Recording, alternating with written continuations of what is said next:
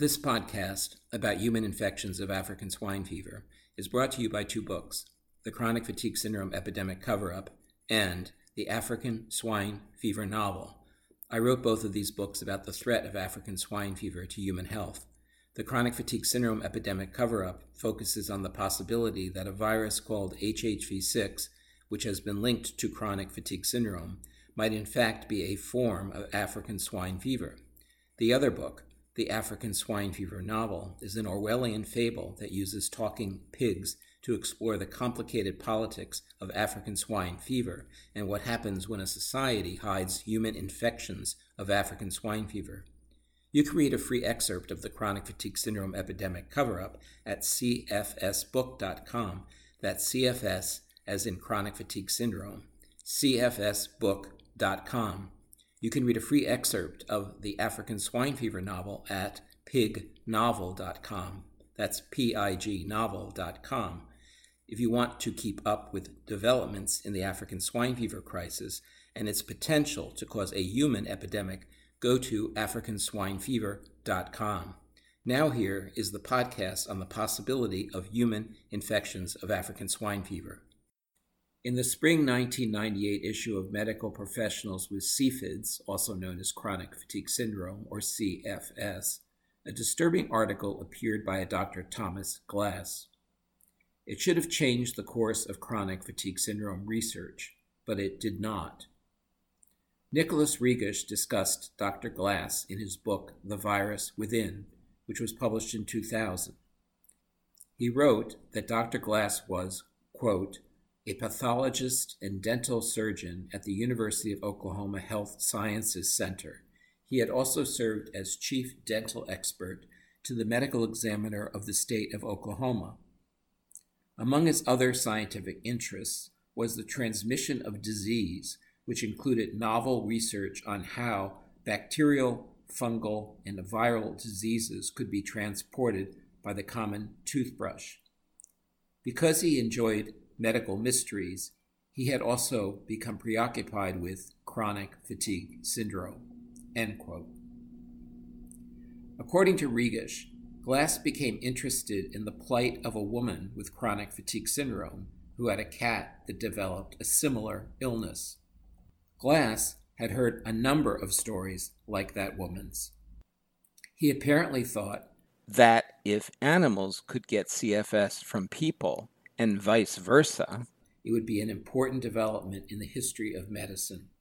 According to Regish, Dr. Glass put together a questionnaire for CFS patients, which resulted in the research paper titled The Human-Animal Interaction of Chronic Fatigue and Immune Dysfunction Syndrome, a look at 127 patients and their 463 animals. In his paper, Dr. Glass wrote, quote, throughout the recognized existence of chronic fatigue and immune dysfunction syndrome, anecdotal reports have linked domestic animals with chronic fatigue and immune dysfunction syndrome, but no formal scientific studies were reported, end quote. Cats and dogs were implicated by their owners most frequently. The usual association with the presence of the animal in the household of a chronic fatigue syndrome patient, followed by the development of strange diseases or dysfunctions in the animal, many of which mimic chronic fatigue syndrome. The severity of the diseases often necessitated euthanasia. In a fewer number of cases, the onset of chronic fatigue and immune dysfunction syndrome in the patient was associated with an exposure to a domestic animal, which was later found to show signs of chronic fatigue syndrome, end quote. Dr. Glass studied 127 patients. 97% of them had contact with animals, mostly indoor pets. Glass wrote, quote, the conclusion of this study was that CFIDS patients not only have pets, but that there is a significant animal interaction and that a large number of these animals have atypical or unusual diseases which at least mimic chronic fatigue syndrome, end quote. In a second study, Glass looked at 348 animals which showed signs of either dysfunction or disease. In this study, 122 animals, mostly cats and dogs, had neurological signs. 32 animals of the neurological category had lethargy, weakness, or sleep disorders. 30 animals in the neurological category had seizures, tremors, or tail twitching. 19 animals demonstrated hind limb dragging, myalgia, arthralgia, or Bell's palsy. 16 animals were anxious, depressed, moody, or demonstrated inappropriate behavior, including urination and defecation outside their litter box. 15 animals had photophobia, ocular discharge, or blindness. 10 animals had deafness, ear sensitivity, or loss of balance. End quote. Dr. Glass concluded, quote, while the results of this study have certain subjective elements, the recurrent finding of certain symptoms that may be common to both the CFS patients and the animal warrant attention. It is important to consider the possibility that chronic fatigue and immune dysfunction syndrome may be transmitted from human to animal and or from animal to human. The results of these studies also need to alert the veterinary profession that should there be a possibility of animal to human transmission of chronic fatigue and immune dysfunction syndrome, veterinarians might want to consider the wearing of protective clothing, gloves, eyewear, and masks when examining animals. We have received a number of reports from veterinarians around the country, especially from female veterinarians, that they have had to substantially limit their practices due to fatigue and other chronic fatigue syndrome-like symptoms. Similarly, precautions need to be taken to prevent chronic fatigue syndrome from being transmitted from one animal to another animal. End quote. 8 years earlier, as the publisher and editor-in-chief of a newspaper in Manhattan called New York Native, I published a piece by journalist Nina Ostrom titled Murphy's Death. It began, quote, Murphy was 5.5 years old when he first got sick.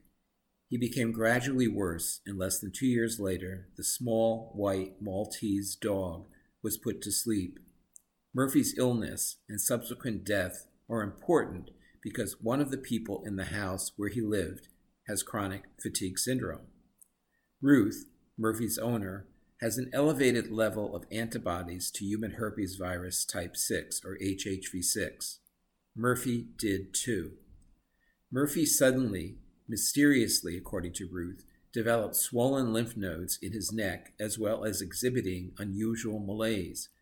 Murphy had always been the healthiest dog you could ever imagine, says Ruth. We just took him to the vet once a year for his shots.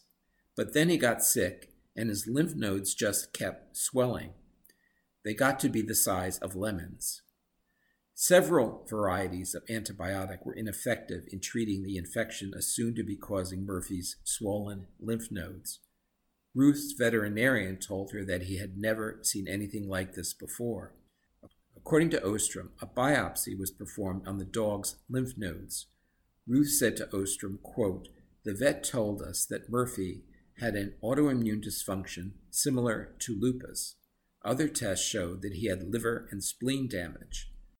The vet also suspected, from his behavior, that Murphy had brain lesions. End quote. Finally, according to Ostrom, Murphy had to be put to sleep. Immediately afterwards, an adequate amount of blood was collected to perform some blood tests. Murphy was found to be positive for human herpes virus 6. Ostrom also reported that Ruth and her husband also had a cat, and the cat developed cancer, not the fairly common feline leukemia, but a malignancy of the immune system, lymphatic cancer. 8 years before the Thomas Glass paper, Ostrom reported in the New York Native that she had learned of a number of patients with chronic fatigue syndrome that had pets that had become ill. Ostrom wondered in her piece, quote, is HHV6 the culprit? Is this virus capable of infecting more than one species? End quote. How had a little newspaper gotten so involved in the epidemic of chronic fatigue syndrome in people and their pets? I was the publisher and editor-in-chief of New York Native, a newspaper that I had launched in December of 1980. Within a matter of months, my journey to the truth about the HHV6 epidemic of chronic fatigue syndrome in people and pets began in the form of the first AIDS story published anywhere in the world.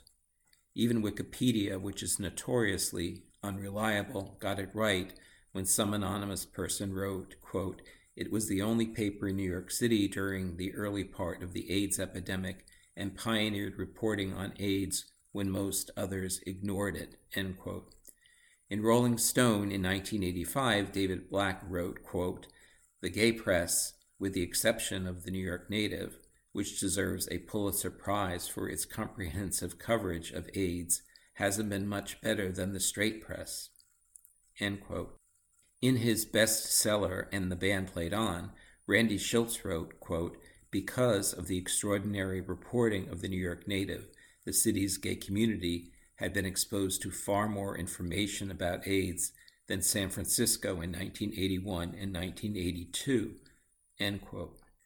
As the 80s rolled on, our universally praised early reporting on AIDS evolved into more controversial journalism when we began to catch the Centers for Disease Control in a series of lies, which are detailed in my book, Truth to Power. In her April 1986 New York Native piece on the outbreak of AIDS in Belglade, Florida, journalist Ann Giudice Fetner reported on Gus Sermos, who had been a Centers for Disease Control surveillance officer for 2.5 years in Florida. When Gus Sermos started to raise some serious questions about what was going on in the CDC's AIDS efforts in Florida, it had inspired an investigative series of articles in the Miami Herald, and he was punished by being summarily transferred back to a temporary assignment at the CDC's headquarters in Atlanta in what appeared to be a humiliating demotion. Sermos had suggested that CDC AIDS funds were not being properly used. He told Fetner that while on the job in Florida, he had, quote, "uncovered fraud and mismanagement, cavalier attitudes on the part of the CDC, and general lying and cheating," end quote. He also told Fetner, quote, "They hired me to do surveillance, but I found out that wasn't what they wanted at all. They didn't want to know anything about what's going on.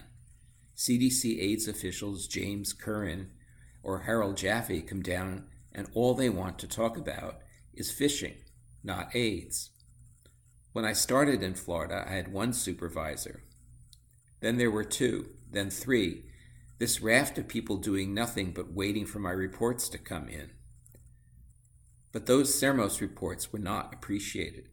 According to Fetner, he said it was like, quote, "I was digging manure and putting it on their plates," end quote. He told her, quote, 90% of what they're doing up in Atlanta is public relations. For AIDS, there are 4 people in the field and 40 in Atlanta. If all they are doing with AIDS is lying about it, creating subterfuge, then why not disband them? He described the scientists working on AIDS with James Curran and Harold Jaffe in Atlanta as, quote, "a bunch of kids right out of medical school because it's politically so unhealthy to get involved with the CDC AIDS task force that older doctors with experience don't want anything to do with it," end quote.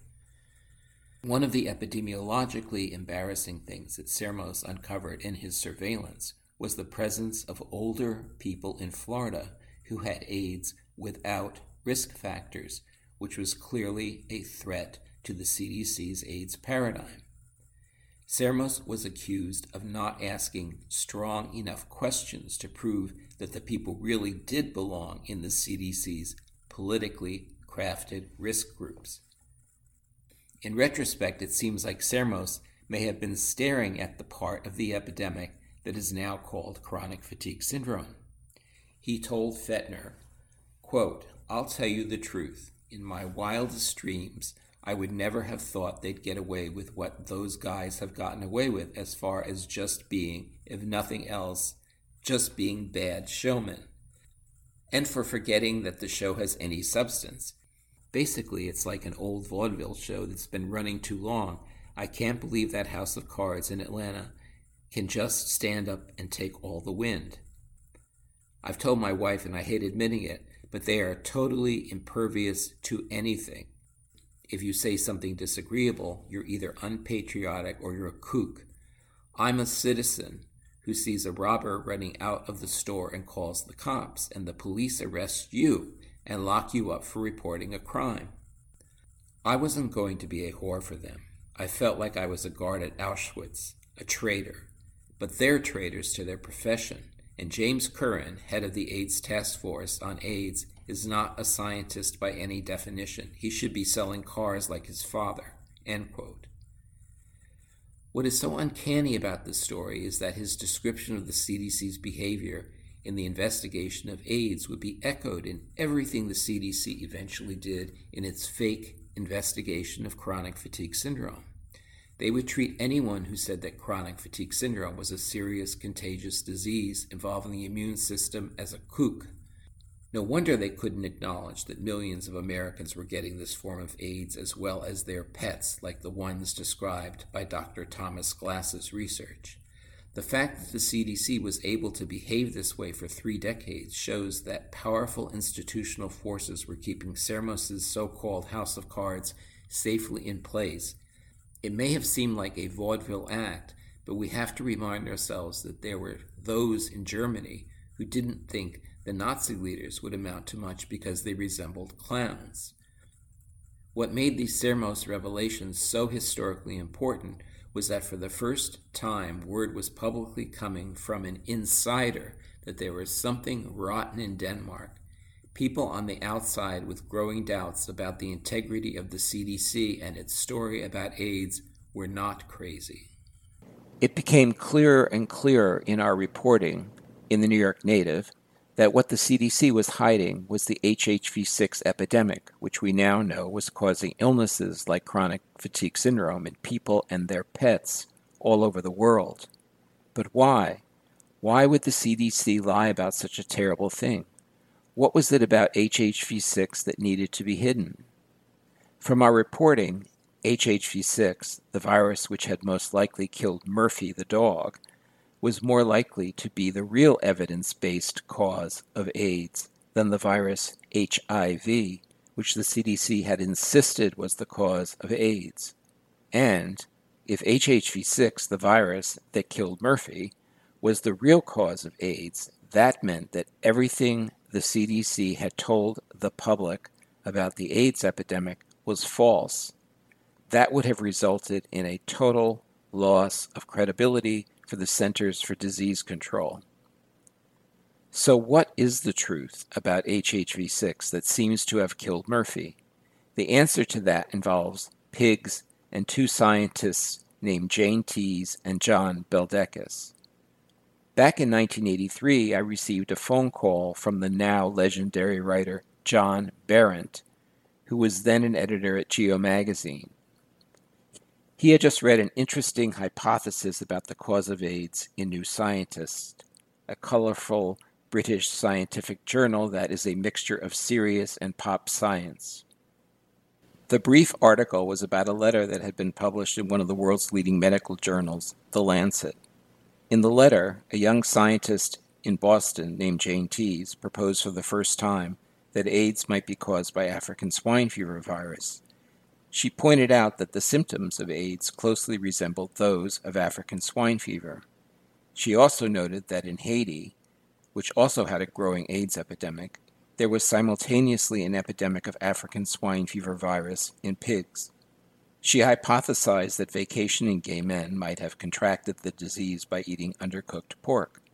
I instantly thought that the theory was reasonable and should be explored. It had the ring of truth to it.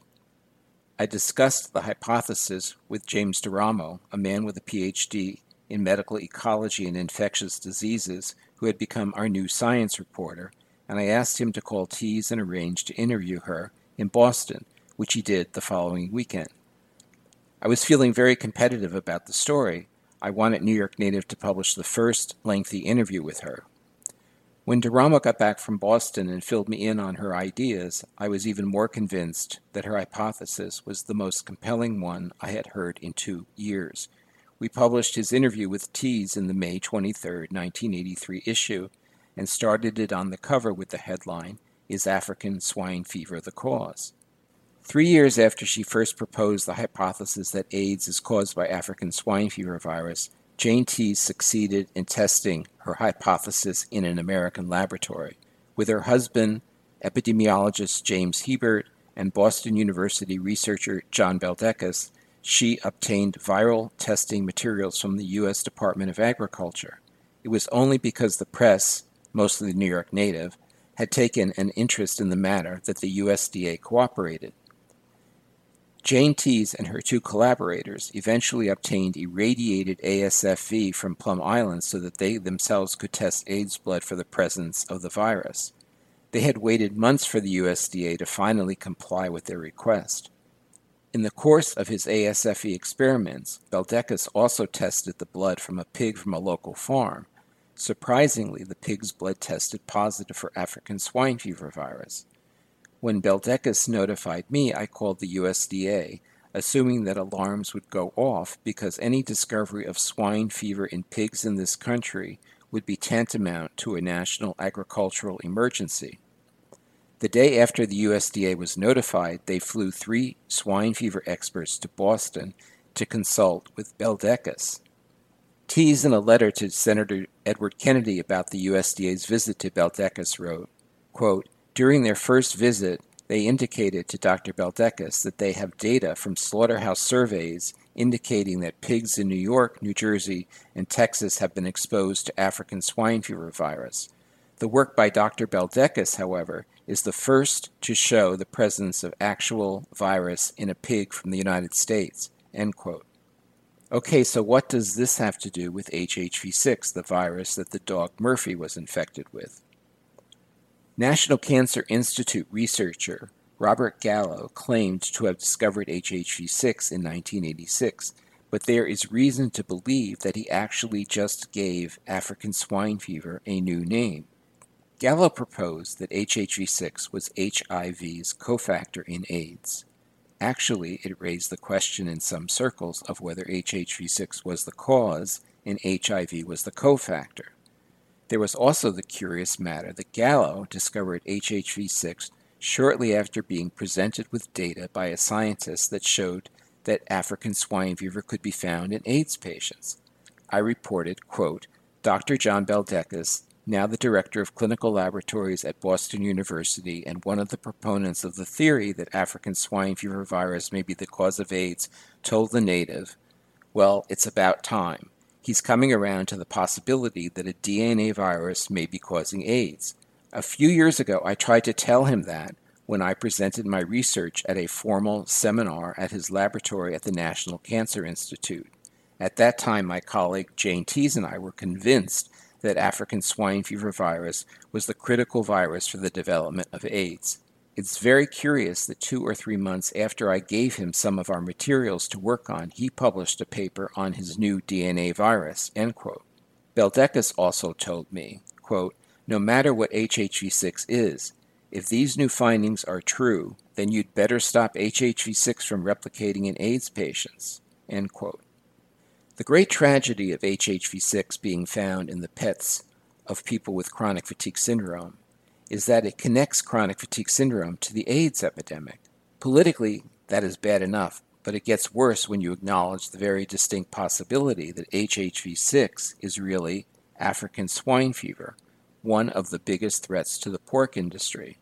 So unbeknownst to most people with chronic fatigue syndrome who have sick pets, the reason the truth can't be told about the underlying infection is that it has more to do with the pork industry and the USDA than the CDC and the NIH. The CDC and NIH may have their hands tied because the pork industry and the USDA would never willingly cooperate in the work needed to get to the bottom of the connection between HHV6, pigs, chronic fatigue syndrome, AIDS, and African swine fever. Thank you for listening to this podcast on the possibility of human infections with African swine fever. This podcast about human infections of African swine fever is brought to you by 2 books, The Chronic Fatigue Syndrome Epidemic Cover-Up and The African Swine Fever Novel. I wrote both of these books about the threat of African swine fever to human health. The Chronic Fatigue Syndrome Epidemic Cover-Up focuses on the possibility that a virus called HHV6, which has been linked to chronic fatigue syndrome, might in fact be a form of African swine fever. The other book, The African Swine Fever novel is an Orwellian fable that uses talking pigs to explore the complicated politics of African swine fever and what happens when a society hides human infections of African swine fever. You can read a free excerpt of the chronic fatigue syndrome epidemic cover-up at cfsbook.com. That's CFS as in chronic fatigue syndrome, cfsbook.com. You can read a free excerpt of the African swine fever novel at pignovel.com. That's pignovel.com. If you want to keep up with developments in the African swine fever crisis and its potential to cause a human epidemic, go to africanswinefever.com.